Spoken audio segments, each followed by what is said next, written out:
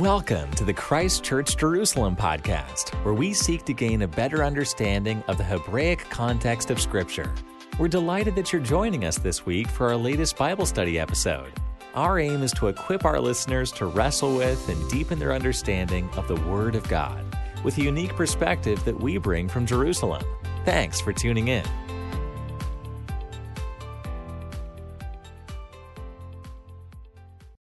Good evening and welcome everybody, brothers and sisters, to Christ Church Jerusalem, to our evening Bible study.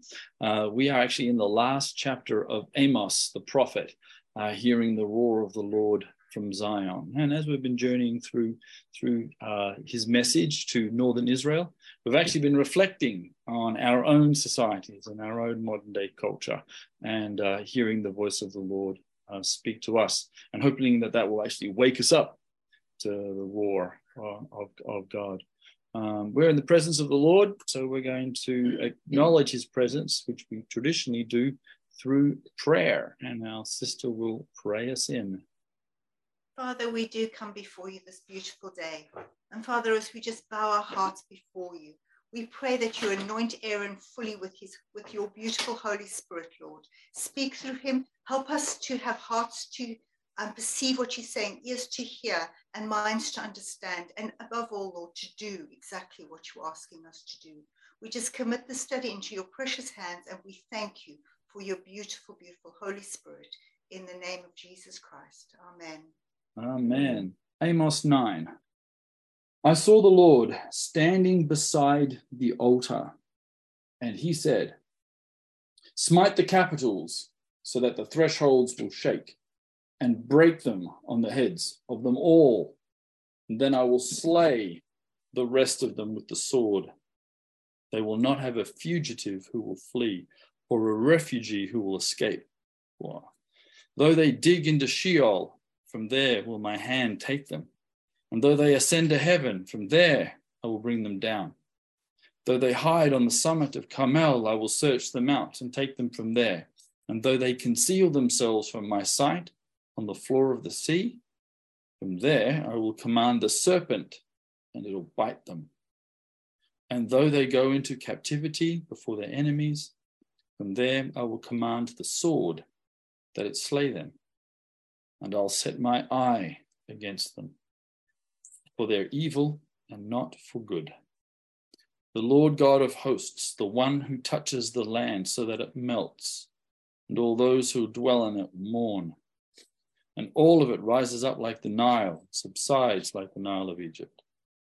The one who builds his upper chambers in the heavens and has founded his vaulted dome over the earth. He who calls for the waters of the sea, pours them out on the face of the earth. The Lord is his name. Are you not as the sons of Ethiopia to me, the sons of Israel, declares the Lord? Have I not brought up Israel from the land of Egypt, and the Philistines from Kaphtor, and the Arameans from Kir? Behold, the eyes of the Lord God are on the sinful kingdom, and I'll destroy it from the face of the earth. Nevertheless, I will not totally destroy the house of Jacob, declares the Lord. For behold, I am commanding, and I will shake the house of Israel among all the nations, as grain is shaken in a sieve, but not a kernel will fall to the ground. All the sinners of my people will die by the sword. Those who say the calamity will not overtake or confront us. Now in that day, I will raise up the fallen sukkah of David, and I'll wall up its breaches. I will also raise up its ruins and rebuild it as in the days of old, that they may possess the remnant of Edom. And all the nations who are called by my name, declares the Lord, who does this. Behold, days are coming, declares the Lord, when the plowman will overtake the reaper, and the treader of grapes him who sows seed. And then the mountains will drip sweet wine, and all the hills will be dissolved. And I'll restore the captivity of my people, and they'll rebuild the ruined cities, and they'll live in them. They'll also plant vineyards and drink their wine. and they'll make gardens and they'll eat their fruit. I will also plant them in their land, and they will not again be rooted out from their land, which I have given them, says the Lord. All right. Well, there's a lot of different themes going back and forward there, almost as though there were two different chapters. But so let's go. Based on a literal reading of the text, what jumps out at you? I personally have been fascinated by verse 9 on. It's quite obscure Hebrew, but after looking it all up and consulting the commentaries and the various translations, it seems to be that the Lord is using an image of a sieve that he's going to use on the exiled people of Israel to separate the wicked from the just, in some sort of sense at least. And the continuation of the chapter seems to imply that it is those who are retained in the sieve while other things fall through that will be brought back to the land of Israel. And if this is the case, I found this fascinating to meditate on it with regard to God's work in the ingathering of the people of Israel in the last century and a half. That perhaps it's not a helter-skelter sort of process, but that it's actually been orchestrated and sieved out, actually according to some sort of mysterious work that God has done. Nice. Can you help me out here? Because I was reading this this afternoon, and I mean, when I've read this before, this is what I thought. Okay, I thought, okay, God's going to bring them back in the land. Great, here we go. They're never going to get pulled out again. That's Israel that I'm looking at right now. It says, I will restore the captivity of my people. They'll rebuild ruined cities and live in them, plant vineyards and drink their wine, make gardens and eat their fruit. I'll also plant them in their land. Does that imply that he's also planting Jews in diaspora? Or is it actually just a misreading? This is I understood it to be a regathering to the land of Israel. Okay, yep. And I would be in anything other than that. It would have never occurred. I will plant them on their land. Their land Correct. Is the land that they were exiled from. I think that's pretty clear. He's given a very full and long and detailed image of a wicked people being exiled and God pursuing them with this, that, and the other means to the ends of the earth and the bottom of the sea even. And then the return to their land, admatam, it's their earth, their piece of dirt, as it were. Yeah, literally a piece of dirt. Yeah. I have to understand this to be the land of Israel. Yep. Well, actually said. Well, actually, yes, it does. I think it is. What I was just trying to understand is that throughout history, there have been some periods where the Jewish people have thrived in diaspora. And so is that also a blessing from the Lord or just an aberration of history? And yet what we're seeing now is the actual blessing. So it was just one of those things that I was thinking of when I was looking at the text going, okay, has he also blessed them in other parts of history as well? Obviously, the history of the Jewish people in diaspora is not a pleasant one in its long stretch of history. But well, it's rife with a well-known bloody history. However, we can, between the chapters of persecution and Holocaust, there are long stretches and significant places of prosperity and growth and multiplication. Eastern Europe was one of them, where whole millions of people appeared virtually out of nothing. In the course of 2 or 3 centuries. We of Correct. Course see when I was in Poland last year, I discovered, because I didn't know much about Polish history, but they welcomed the Jews in sort of like the 13th century. There was no mass pogrom, there was never an expulsion, and Poland, Lithuania became an empire. and flourished up until the Holocaust. Yeah. There's another spiritual truth that I believe the people of Israel have in many ways personified, and that stated in the teachings of Jesus, that the meek will inherit the earth. It's really quite a mysterious and a counterintuitive statement, because our history books, of course, are full of tyrants and wars and slaughters and invasions. But if you actually take the long view and you see what is the result of all of these things, the meek people win out in the end. Tyrants only survive for a generation or two. Yeah. Okay. All right. I'll honor the hands. Shimshon, you're first. Okay. Yeah. Thanks, Aaron. Yeah. Just a follow up to that question you just threw in before now. I also remember in the book of Jeremiah, Jeremiah was asking the exile to pray for the peace of the land where they dwell, because in the prosperity of the land, they will also prosper. So we've seen where many times the Jews are expelled. It kind of brings prosperity to the land where they've been expelled to in some certain way. But this ending, this conclusion chapter of Amos is very, just like you said, almost as if it's two chapters. It's just merged into one. It starts very, very on the wrong foot for the Israelite. God was very furious and will say, this is it.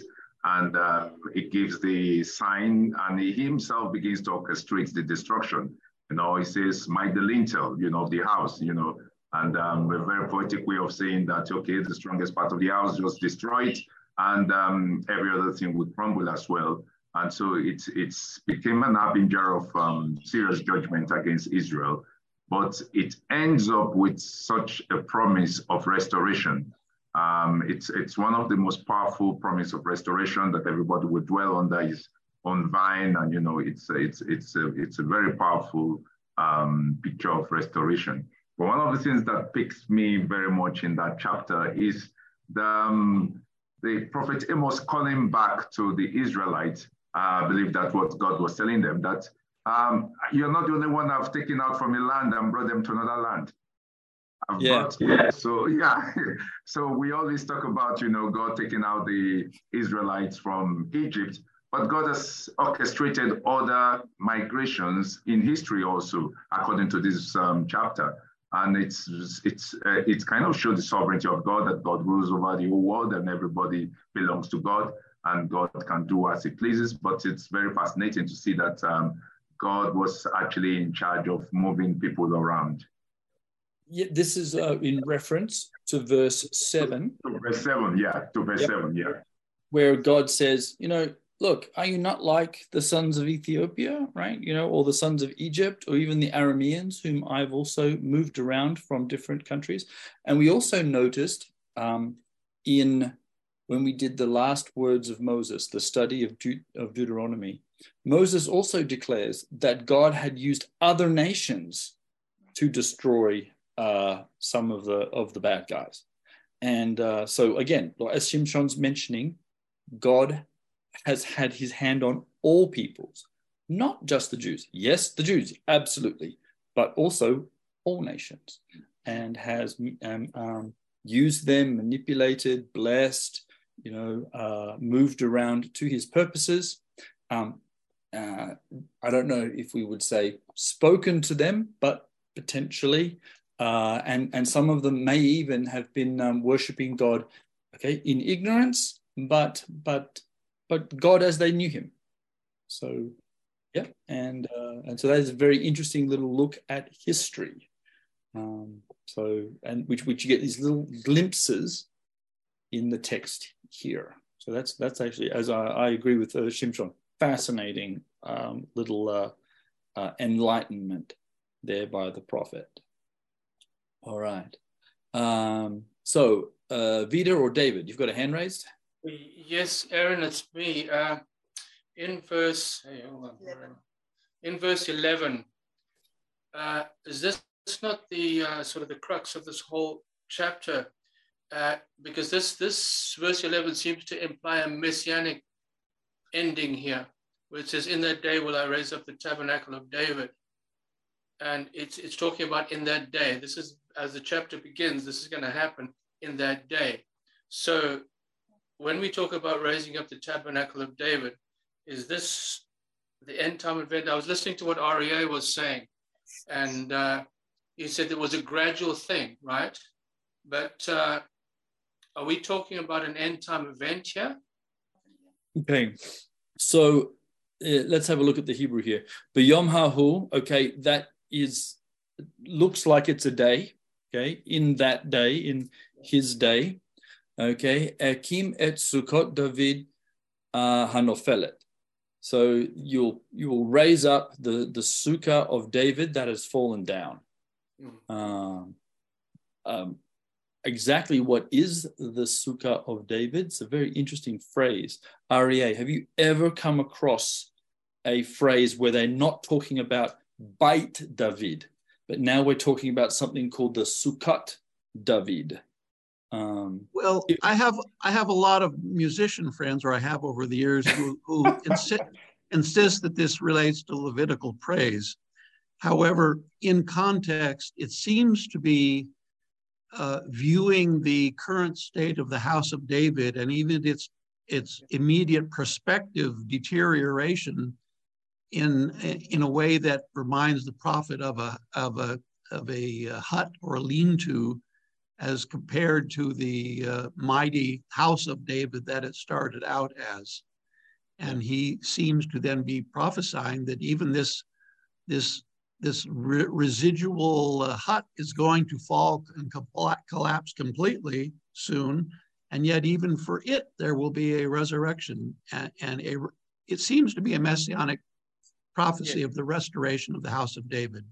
Yes, because in Isaiah, it's going to speak about a throne being established, and he shall sit upon it in truth in the tabernacle of David, judging and seeking judgment. And yes, it seems to really point to the messianic thing. So yes, thank you. Does it say the Sukkot David there? Is that like... I'll read the verse in Isaiah 16. And in mercy shall the throne be established, and he shall sit upon it in truth in the tabernacle of David, judging and seeking judgment and hasting righteousness. Okay, that's in Isaiah. And so that's a messianic phrase there, okay? Because the beginning of Isaiah 16 is going to say, send ye the lamb to the ruler of the land from Selah, to the wilderness, into the mount of the daughter. There's a whole bunch of stuff going on here. So, and thank you, Aria. That makes sense. Yeah. I think in this place, it's talking more about the end of, because if they're going to go on exile, that means the kingdom is going to stop having a king. I mean, there cannot be a king in exile, so it's going to have a pause. And here, the part of the restoration that's talking about in that day is talking about in the day of restoration. Of course, we can look at it as a messianic prophecy of the end time, but we can also look at it for the people of that time, what it meant for them as they're hearing it. They will be considering, okay, after the judgment, after the catastrophe, the kingdom is destroyed, but God is going to set up the kingship again, which is, of course, the Davidic dynasty, and he will begin to rule again. Right. Okay, but go with me again. The northern kingdom were not Davidic kings, though. So like this is where some of this prophecy, even though he's speaking to northern Israel, he's also referencing southern Israel, right? And it's not that the South's going, oh, it's great, keep going, Amos. Tell those northern guys, really what for? Because Amos is turning around going, you're not that good yourself, okay? You've got some issues coming. I believe part of the breach of that resulted to the falling down of the Sukkah of David, as has been referenced, was also part of what resulted to the splitting of the kingdom. So if it's restoring the breaches, in fact, one of the breaches that resulted to the splitting was because of the Davidic kingdom that was splitted. Solomon didn't do so well that his son, during the time of his son, the kingdom was splitted. So if it's referring to this, I believe it's the prophet is also speaking about the restoration of Israel as a kingdom again. not as the northern and the southern kingdom as we have it at the time he was speaking. All right. Okay. Any other issues or things that jumped out, Angie? It really does look like there's two definite parts to this chapter. The first bits, God has been leading up to a very affluent, very successful Israel, and who think that they're doing well, who think that they've got great religion, that they've been following the Lord. They're even, keeping the Sabbath and festivals and new moons. And then the prophet's been saying, look, you've been getting this all wrong. And then all of a sudden, it starts with, this vision sequence. The prophet sees the Lord standing beside the altar. Well, what altar? Is it the altar in heaven? Eventually, maybe it's the vision sequence that he's seeing. And God is saying, that's it. Let's start the smiting. And when God wants to start doing that kind of stuff, it can get kind of frightening, right? You can think of not only just worldwide floods, and that's pretty catastrophic, top it off, but whole cities get overthrown. Nations like Egypt, the wrath is hurled on. And then you have a look at Revelation and you see, right, the Lord is the same yesterday, today, and forever. There's a fair bit of smiting going on in Revelation as well, that there is a threshold for God's patience.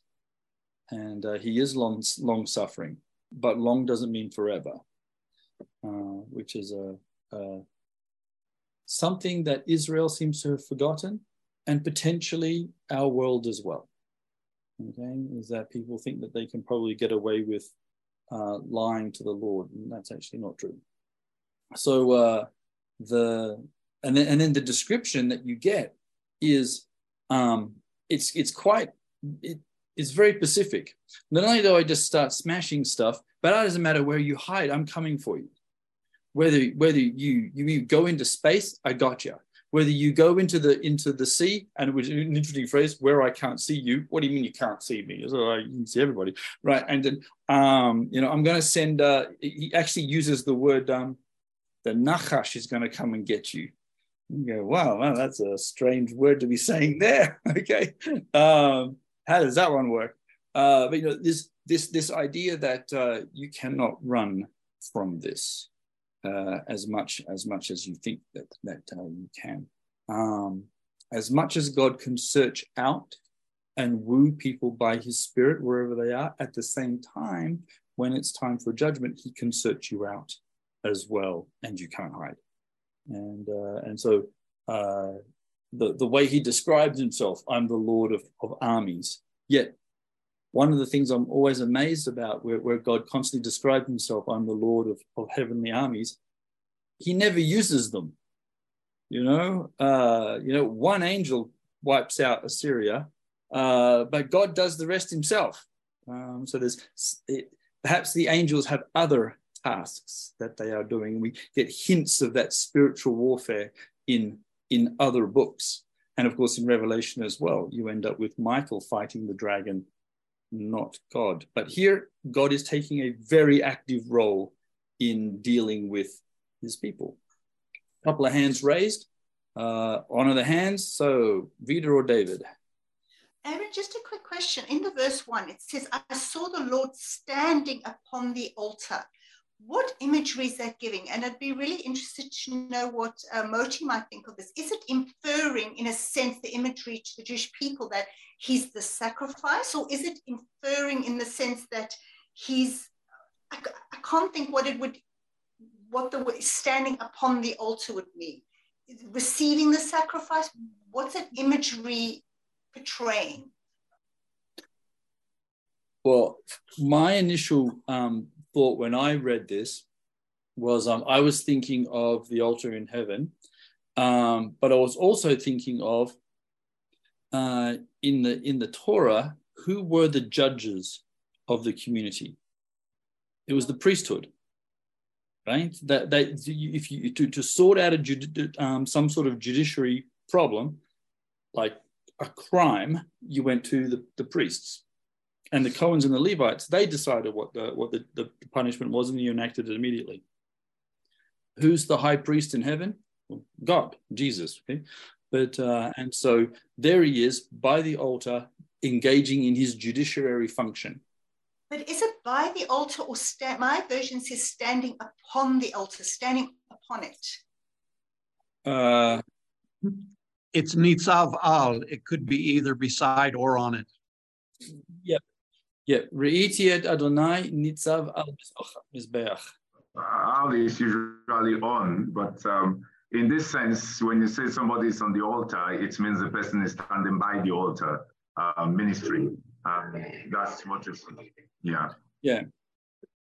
It's like saying I'm on the telephone. Well, not literally. Yeah. yeah. Absolutely. Aria, you've got a hand raised, so. Yes, just following that little comment, to me, it seems that this is an earthly imagery here of the current religious system, because the result is a sword that is exiling the people that are clearly attending this false temple and ill-used altar. So you would read it that that God is actually in I think amongst. If this is sort of thing, well, judgment begins at your false religious system. Okay. I'm going to deal with it first. It's going to collapse upon you, and then the sword is going to pursue you. He's saying strike the capitals at the top of pillars next to the altar, and they're going to fall down and scatter the people. So it seems to be a preliminary or starting judgment at this temple that is being portrayed, that has pillars, capitals, and an altar. All right. I was going to write that down. Judgment starts at the house. You could say at the house of God, or most especially the false worship of God. Yeah, and that's very, very akin to the cleansing of the temple, by Jesus. How do we start Holy Week? We do a good whipping of the temple. Okay, we sort of. Religious systems are the worst. They're the hardest to deal with. Hardest to deal with. Yeah. I was struck in this continuation afterwards in this description of the exile and God's pursuit of this people in what is let's call it wrathful discipline. It seems to be a perfect parallel to Psalm 139, where the individual is describing his hypothetical fleeing from God, that if I go up into the heavens, and if I go to the bottom of the sea, and if I take up the wings, etc., there you are, you're going to find me. And in many ways, that individual is, on one hand, contemplating the inevitability of things, but on the other hand, he's also, I think, secretly being encouraged by the mercies of God, that God is not going to give up on me. He's going to pursue me to the ends of the earth, just like he did Jonah. And he will save, his hand is not shortened to save. Yeah. And I think that's where, within all the frightening aspect of the judgment of God, there's also that other aspect of the constant opportunity to also save. There's that tension that's here, although the first bit is definitely quite strong in his pursuit. All right. Any other thoughts? Otherwise, I'll ask another question. Lisa from Sweden, is that right? Well, no, this is a question to you all here. Might it be a prophecy of the Son Jesus Christ coming in these verses, because it was because it's in both in the Old and New Testament. Prophetic passages are always mysterious. This is why, when our two little friendly disciples were on the road to Emmaus, and they meet Jesus, and he says, what were you talking about? And he says, well, we kind of hoped that Jesus was going to restore the kingdom, and then Jesus says, "Oh, come on, you foolish guys! Don't you understand?" And then he opened up the scriptures. It's very easy to sort of, we're 2,000 years removed, and so it's very easy for us to say, what are all the prophecies of Jesus in the Hebrew Bible? Well, I can go to a website, press print, and they're all there for me. Prior to having this technology, some of the texts were a little unclear and could easily be construed by some very strong persuasive arguments that to misrepresent the truth. But when we're talking about raising up the Sukkot of David, the house of David, we are, most of us have been talking about here, the reestablishment of the Davidic kingship. Well, who would that be? Of course, that's Jesus. That's Yeshua. And so he will suffer no other rival. So you're absolutely right. This is looking forward to a return, a recall of the kingship to the house of Israel as King Messiah, which we're all, I think, looking forward to. Okay. So I remember when I first read this text, this is I read this a long time ago, but when I started really paying attention, how's that? This idea of trying to figure out what was David's fallen tent. What was it? And one thing I thought about was when David brought the ark into Jerusalem, where did he keep it? The city of David, no? Well, he didn't build a temple because he wasn't allowed to. So he had to put it somewhere. It was in a booth. It was in a booth. Correct. It was in a Mishkan. It was in a Mishkan that he had created. So this is not the Mishkan of Shiloh. This is the one that they set up in the tabernacle. And this is not the temple. There was some third structure. And it was a unique structure in the essence that David had access to the ark, when prior it was hidden behind a parochet, it was hidden behind a curtain. So for a brief moment in time, you had access to the Lord, direct. And so one element, although it's a very, very allegorical one, is this idea that what sort of worship should we be having? What sort of access should we be having to the Lord? No curtains, direct access. Just delight yourself in the presence of the Lord. Worship him directly. David's got his worshippers there. This whole idea of the modern Sukkot Hallel, which is a great little ministry, by the way. They're doing fantastic stuff. And anybody who visits Jerusalem should really go and spend some time with them and worship the Lord. They're great. But this sort of idea that as one aspect of the future is this idea of direct access to God all the time.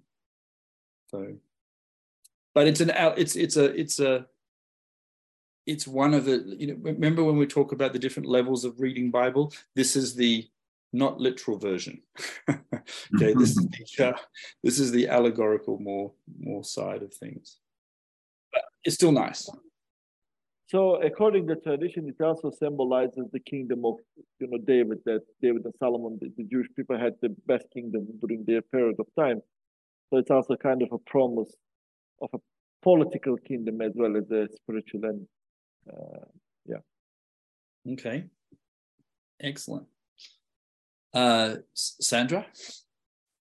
Yeah, so considering what you just said, that we're giving restoring the fallen booth of David, like you're giving access to direct access to God. In that sense, that prophecy has been kept, or it has come true. That's what I mean. Because since Yeshua, since his death and resurrection, we now have free access to God's presence. Absolutely. Well, I think we'd all agree with that. And so you find in a lot of the prophetic scriptures, you can have multiple readings and multiple ways of actually fulfilling it. That's actually, I think, one of the treasures of and mysteries of the prophetic scriptures, and probably the reason why most of our brothers and sisters 2,000 years ago didn't quite get what we're talking about now, because honestly, we're reading this with hindsight, so we have a lot. We're quite a blessed community to be able to read and understand. Our task now, brothers and sisters, is put this into practice, right? To make sure that this is not just something we read and not just something that we think about, but things that after our ponderings and musings, that we take the Holy Spirit that's been given to us and put it into practice. So we've actually listened to the roar of Zion and done something. All right.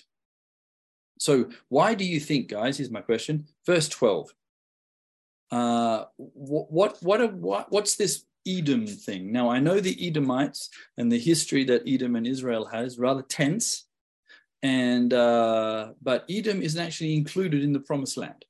So why do we have to possess them, the remnant of Edom? What's going on there? Perhaps there's some piece of history that I've missed. I know that portions of them did migrate over the Jordan into southern Israel. But any ideas? Anyone want to be able to help me out here? Edom was the branch of the family from which the Amalekites came. So it's a reference to Amalek, you think? Well, the Amalekites were a subset of the Edomites, and neither of them have a particularly good name through biblical history. The Edomites were prophesied against for rejoicing at the destruction of Jerusalem. I believe both Jeremiah and Ezekiel. Okay. So who are these other nations that are called by my name? Right? So there is definitely a possession of Edom, and all the Gentiles, v'kol hagoyim, all the nations, asher nikra shmi alehem, that have been basically put my name on them.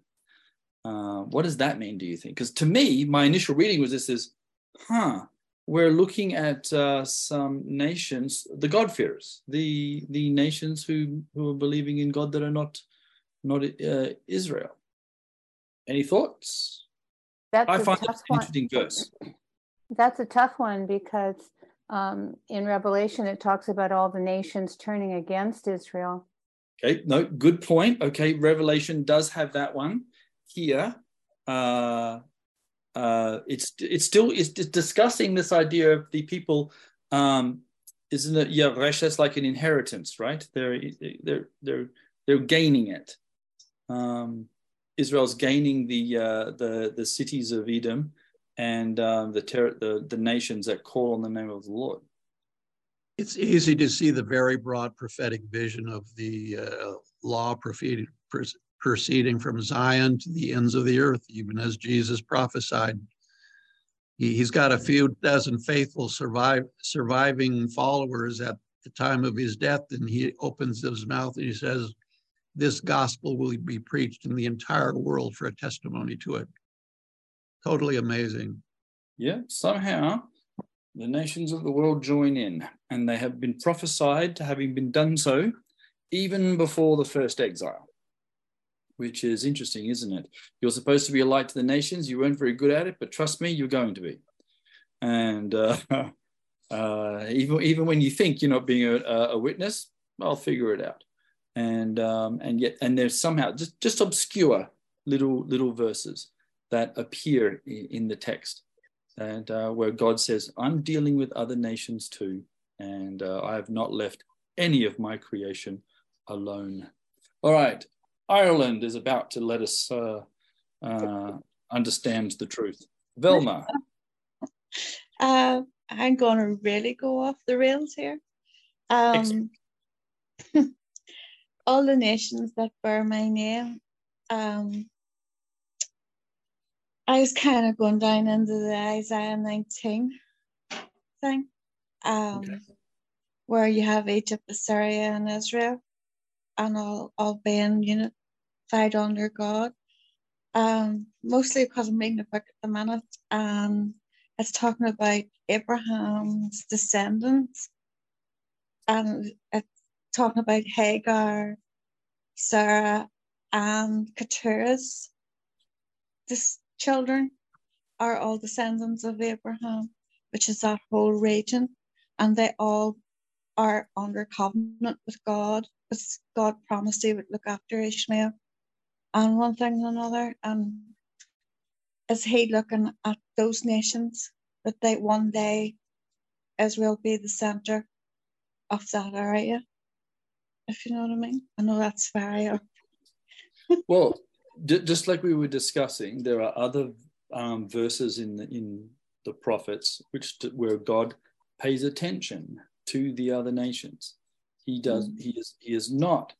I mean, he has a special treasured possession, but that does not mean that he doesn't care for the rest of the world, because he does. For God so loved the world. Right. It's not for God so loved the Jews that he sent Jesus. To heck with the Australians. Okay, it's for God to love the world. That's everybody, and so you get those hints in some of the other scriptures, and the one you're dealing with, or brought up, Isaiah 19. That's it's very close to Christ Church's heart, because we help facilitate that through the Crossroads ministry, and we sent a small team not 2 weeks ago coming back from Jordan, where we had an Isaiah 19 Crossroads meeting, an encounter between Jordanians and Iraqis and Syrians, and the people who could get into that area, Egyptians. So once again, just hearing some of the good stories of what Jesus is doing in those countries. And he is doing something in those countries because he's sitting on the throne. So he has to be. And so it's an easy link to see those nations as being part of that as well. Shimshon, there's another nation that God's working with. Thanks. Yeah, this verse 12, like you mentioned, it's very interesting. And when you just read it again, what just struck me, it's Moses' words to the Israelites in Deuteronomy 2. It was saying that God was saying that don't harass the Edomites, because I will not give you an inch of their land. In Deuteronomy, I think it's 2 verse 5. God was telling the Israelites, okay, this nation, don't harass them. I'm not going to give you an inch of their land. Other nations, do not touch them. But these are the nations you will take possession of the land. But here we begin to see that God is saying that I will give you the rest of Edom. And it reminds me of what he says in Obadiah 17. In Obadiah 17, it says that upon Mount Zion there shall be deliverance, and there shall be holiness, and the house of Jacob shall possess their possession, and the house of Edom shall become a stubble, and the house of Jacob fire. Joseph, I think he used Joseph, fire, and they shall consume the whole of Edom. And again, it looks as if it's God making a U-turn on what he has said concerning the land of Edom on that place. I don't know whether the prophet is using it as a poetry or is using it literally here. That's a good question, and I think we should also keep the link of Edom and one of his descendants, Amalek, that tribe where God in Exodus 17 says, "I'm having war with Amalek forever." And so it could be that Amalek and Edom sometimes become synonymous, possible. Because you're right, Deuteronomy 2:5, God tells them, don't do that. Don't take Edom. That's not your territory. And as I think Damaris mentioned, the Abraham had a whole chunk of kids, and might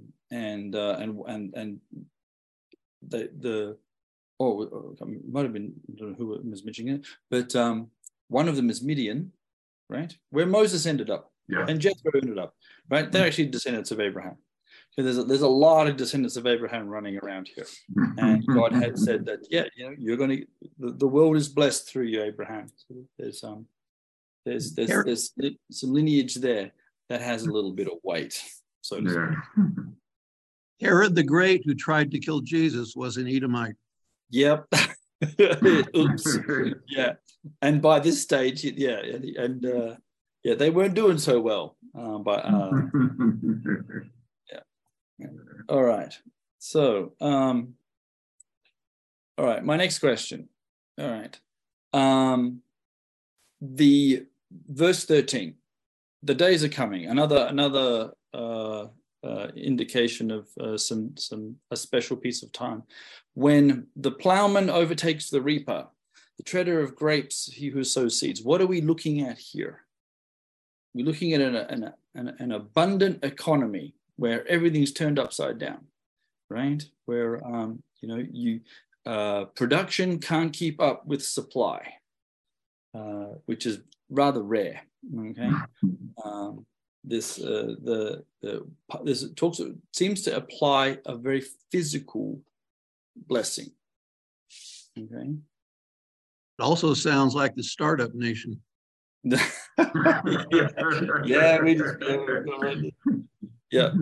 and but it is. It's where the economy doesn't seem to work the way it's supposed to work. Okay. I mean, the plowman overtakes the reaper. Well, that just shouldn't happen in any farming principle at all, right? The treader of grapes, well, he can't be doing anything if you haven't got enough grapes to give him. So it is talking about a very, very abundant economic blessing, which, you know, kind of living in it. Israel seems to have a very vibrant economy right now. Some people will say that this is just an aberration of history. Others might say, well, I just read in Isaiah that it seems to reflect something very, very strange going on, where the rest of the world seems to be doing poorly, and a nation that has no oil, no minerals, no gold, okay, a chunk of gas right now, but prior to that, we're still doing reasonably well. Okay, Helen from Uganda, if I remember. Hey, thank you, Aaron. Verse 13, I don't know, I tend to think about the indication of the Holy Spirit as well. Okay. Because I'm seeing, like, from verse 12, it's also the prophecies indicating the salvation plan of God that includes the Gentiles, and which really comes into play in Acts 15, after Paul and Barnabas go and preach to the Gentiles. And if you allow me to read the portion, verse 15, verse 12, he says, "Then all the multitude kept silent and listened to Barnabas and Paul declaring how many miracles and wonders God had worked through them among the Gentiles. And after they had become silent, James answered, saying, 'Men and brethren, listen to me. Simon has declared how God at first visited the Gentiles to take out of them a people for his name. And with this, the words of the prophets agree, just as it is written.'" And then they quote this scripture again. "After this, I'll return and rebuild the tabernacle of David, which has fallen down. I'll rebuild its ruins." Basically, he quotes the same scripture we're at, and showing the salvation plan of how God was looking at reaching out to the Gentiles. And they would be also grafted into this promise of salvation.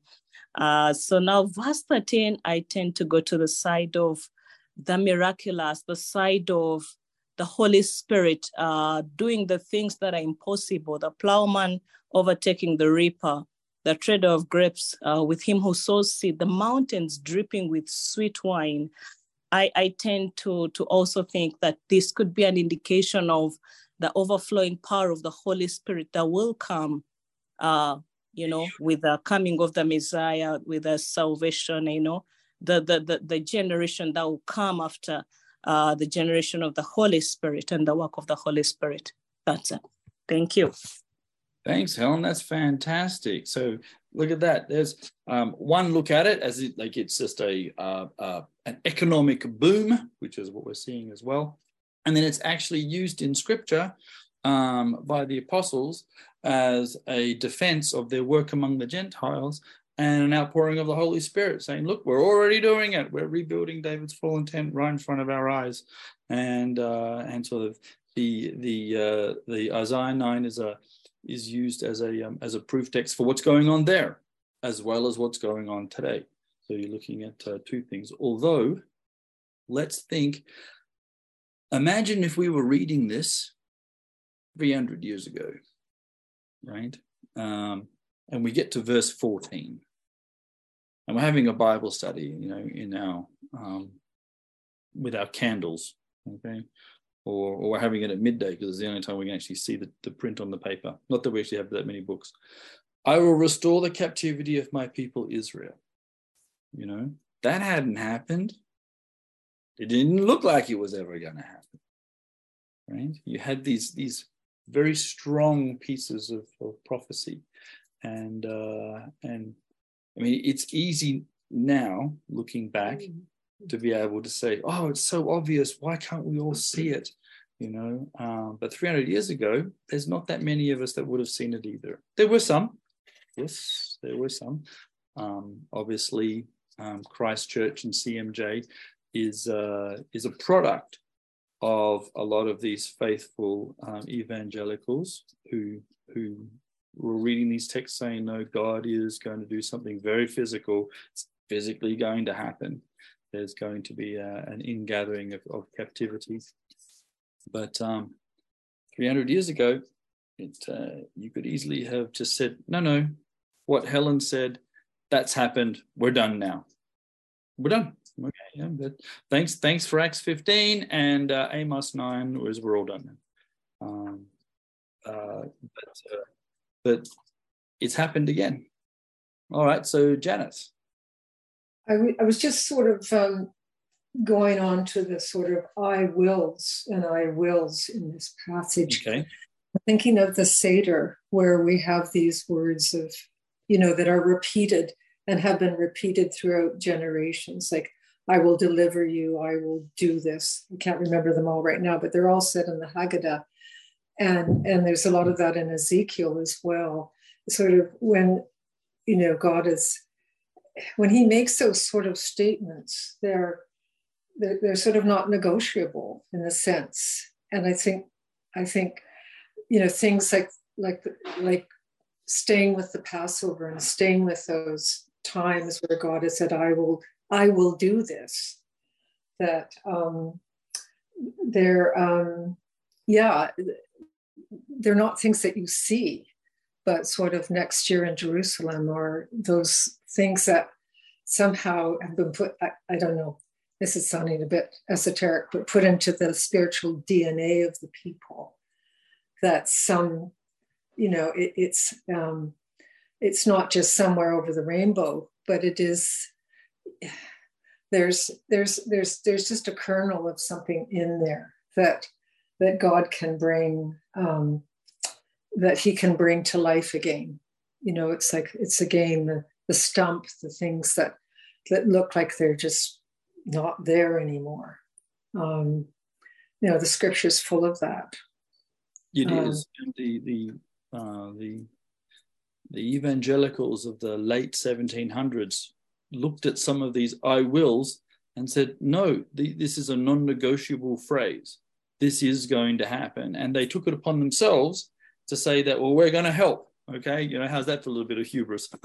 Although they actually did, but it is a little bit of hubris to turn around and say, I'm going to help the Lord when we actually are supposed to, in case anybody didn't notice, right? Who shares the gospel, right? Mm-hmm. We do. But he's always asking for that sort of, there's an I will, but there's also an agreement with that. And so even if you don't see it, you still have to engage with it. That's part of hoping for things that are not yet seen, as you see Hebrews. Yeah. Naaman put in the I wills of the Haggadah, Exodus 6. There are 4 of them where God says, and then hence the 4 cups of wine at the Seder. That's where they're one of their nice little links. Moti, sitting in sunny Jerusalem. Oh, what a sunny Jerusalem. It's raining like crazy. Yeah, it is. Yeah.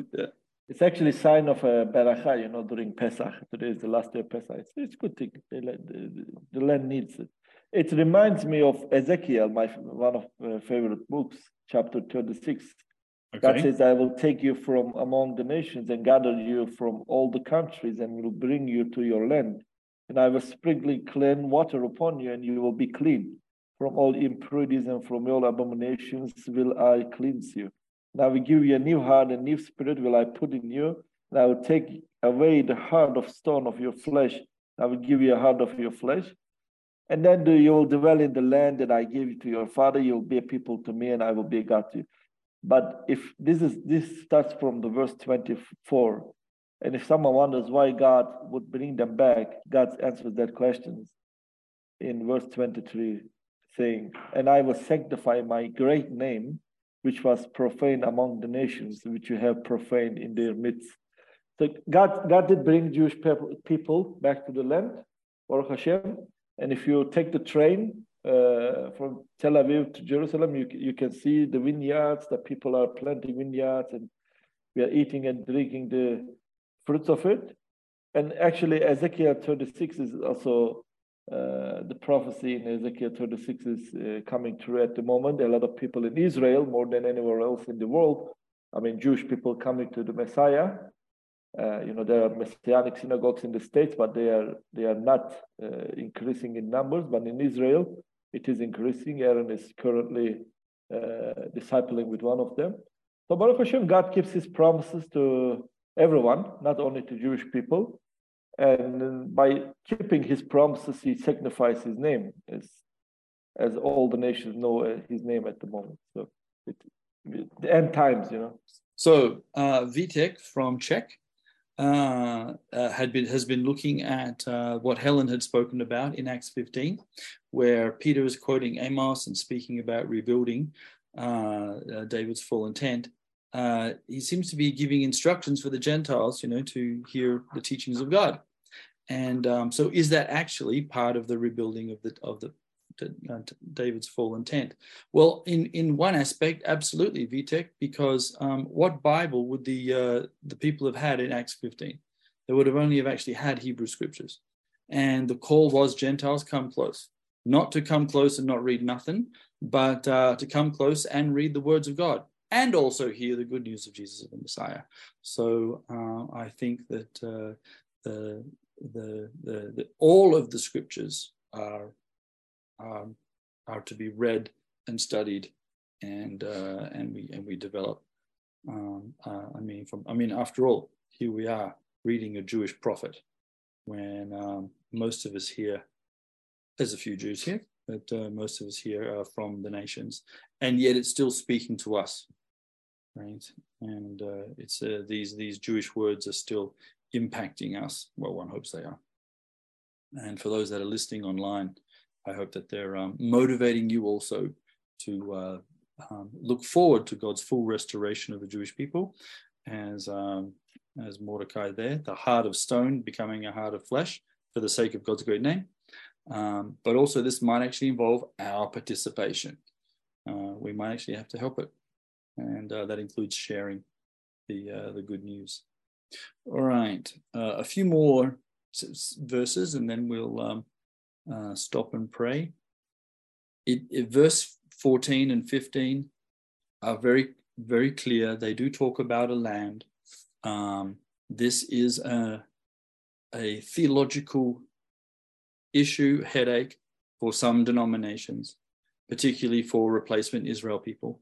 Okay, because if you take out the word Israel and try and substitute the word church, it's very hard to try and think about a captive church rebuilding cities and living in land that was always theirs. I mean, it just does. You have to go through incredible theological hoops to turn this into a replacement theology chapter. I mean, people do. Okay, I'm not saying that they don't. I mean, they really do. Okay, but you've got to really stretch it. This is a definite promise for God's people. I mean, here we are talking to Israel, who's affluent, who's rich, unfaithful. They're about to go into exile. It's the same people, right? All the same people, and it's going to be the same land. He's going to be bringing them back into. And the cities that God is about to destroy in the same chapter, it's going to rebuild again. And the vineyards that are all going to get ripped up, they're going to be replanted again. And then the fruit will come about. And as Moti reminds us, and for all of us who live in Israel, we are indeed eating and drinking of the fruit of the land in abundance, and it's great. And the promise in verse 15 is a very interesting one, because what is he meaning here? You know, Netanyahu once delivered these verses in the United Nations, where he turned around when Ahmadinejad was wanting to wipe Israel off the map. And he said, no, not going to happen, because what did God say? I will never remove you again. Right? This is, I will plant them in their land. They will not again be rooted out from their land, which I am giving them, says the Lord. And so this is a challenge for pretty much anybody who would like to try and take Israel away, be that the United Nations, Iran, or any other, or empires, or false theologies.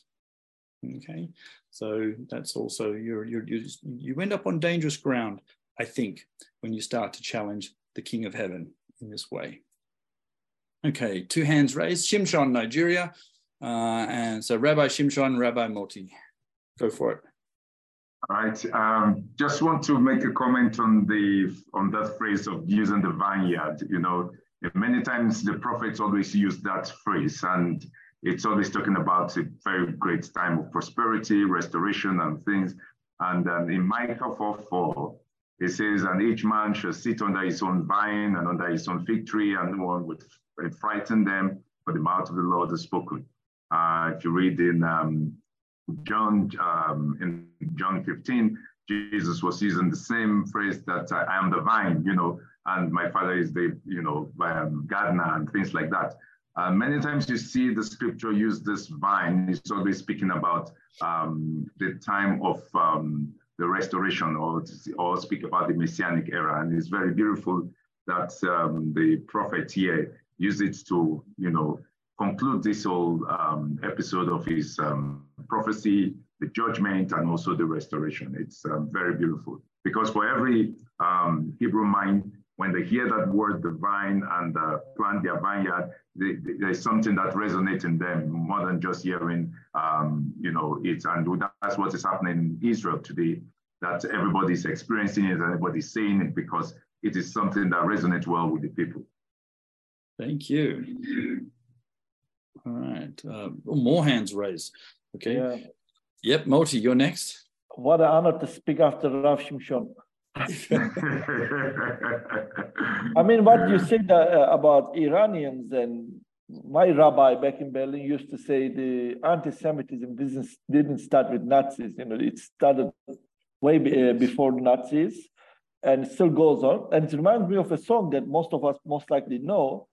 If we try to translate it, it says, "But in every generation they raised up to destroy us, but the Holy One, blessed be He, delivers us from their hands."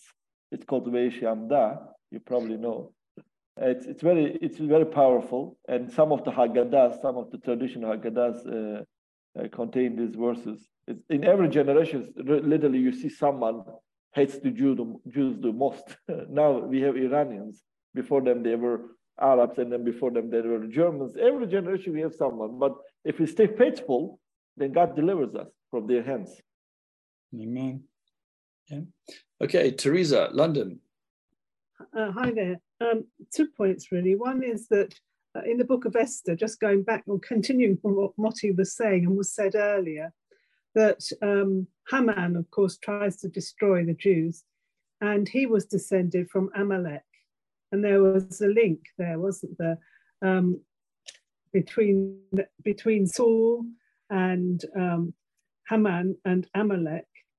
And also Mordecai was in fact a Benjamite. So I think those are very interesting things. And of course, we said King Herod was an Edomite, and he tried to destroy Jesus. Well, of course, then we get Haman having a go and to destroy the Jewish people.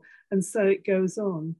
And the other thing was, going back, it may have been mentioned, I might have just missed it, but in Isaiah 58:11, it tells Israel, I mean, it's a lot more prophecy here. It's if you do this, if you do this, you will be like a well-watered garden, like a spring whose waters never fail. Your people will rebuild the ancient ruins and will raise up the age-old foundations, and you'll be called the repairer of broken walls, restorer of the streets with dwellings, etc. And it's just another reference to this restoration and rebuilding, isn't it? Yeah. Because there's so many places where God says, I will put you back in the land. Yep. There's always that hope that they're going to come back. That's true. Some seem conditional, like what you just read, if this, yes. if, and some don't. Like the one here, it doesn't seem conditional. No. And the one that Moti read in Ezekiel, it's for the sake of my great name. Okay, that's the condition. Right? So we have to, I think what you've also brought out, Teresa, is you've got to keep both there. I was going to say that you can't have one without the other in a way. It starts off, look, you've got to do this. This is all wrong. You've got it all completely upside down. You're oppressing people. You're going completely against Torah. And then it's, well, I'm going to restore you, but I'm going to restore you because of my name, not your name. Yep. I don't know. I may have missed something in that. No, you're right. But it still gives you the obligation is still to obey the Lord. Absolutely. Right. Absolutely. Without. And you see it in the New Testament. We were just reading 1 Peter, where Peter says, now be holy in all of your conduct, not in all of your thoughts, not in all of your kind words or Bible studies, but in what you actually physically do. So, it's about, isn't it, in your going, as you follow your rabbi, well, it's Rabbi Yeshua, then you actually do what he models what he's teaching. He does it, and we do exactly the same thing. We copy him, and then we model it. We do it. And he says, you're going to do greater things than me. Not you're going to think greater things than me. You're going to write better books than me, because I'm not writing anything. You're going to do greater things. So, all right. So I've got Lauren. You're going to have to remind me where you come from. Hi, everyone. I'm from South Africa. That's right. Yeah, and I've been away for 3 weeks, so I really did miss being here to hear all the remainder of the Amos, but I'll catch up with it. But I want to throw a curveball in here. As I've been reading these 11, 12 and onwards with all of this to the end, I've just been thinking about the inclusion of the Lord bringing everybody into the covenant. I actually was looking at this word here, they may possess the remnant of Eden, verse 12, and Edom goes, the root of that is red. And the law of first mention is in Genesis 25:25, where the two brothers began to argue and lose. Esau was actually going to sell his birthright. And when I looked at this, I just thought to myself how extraordinary the Lord is, that in all of this, he mentions the Gentiles over and over. And there is for me, as I was looking at this, I was seeing the bringing in and the inclusion into the covenant of Israel and the engrafted vine in all of this amazing word that is essentially to Israel, and yet God extends his other hand to the Gentiles. So I just thought I think that's the way Helen was referring it in Acts 15. I think the apostles were deliberately using this verse in exactly the way you're saying it, and exactly the way Helen mentioned it as well. But this is also bringing in the Gentiles, and because that's what we see in the verses of Acts 15. So somehow God makes sure that all of his creation is part of the redemptive process. Can I just interrupt, Erin? We've got to be careful in what we're saying with this multi-faithism that's going around. That's not what you're referring to, I'm assuming. What you're saying clearly, it's only through Messiah. Correct. Exactly. It's just in case somebody's hearing that they don't get confused. There's so much, we hear so much. No. Jesus is Lord. There's only one Messiah. One way. Exactly. Amen. Yes. Yes. And so on the different levels, God has got a very specific call on his people coming back into the land. At the same time, he's not leaving the Gentiles alone. Amen. Hence, you get the apostles looking at these verses where it's got the nations included and going, aha, look this is what I've physically seen the Holy Spirit fall on Gentiles, and I'm going to find some proof texts that remind me that I should have known this all along. And they find it in and they quote this section. So it's got multiple levels of reading.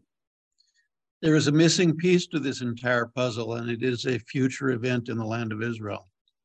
Okay, go for it. Clearly, all Israel will be saved. Yay! Everybody's got their fingers up. And I believe that we can all be agreed that we can be rather expansive in defining Israel. Yeah. On that level, absolutely. Yes. Praise the Lord. Yeah. So excellent. For God so loved the world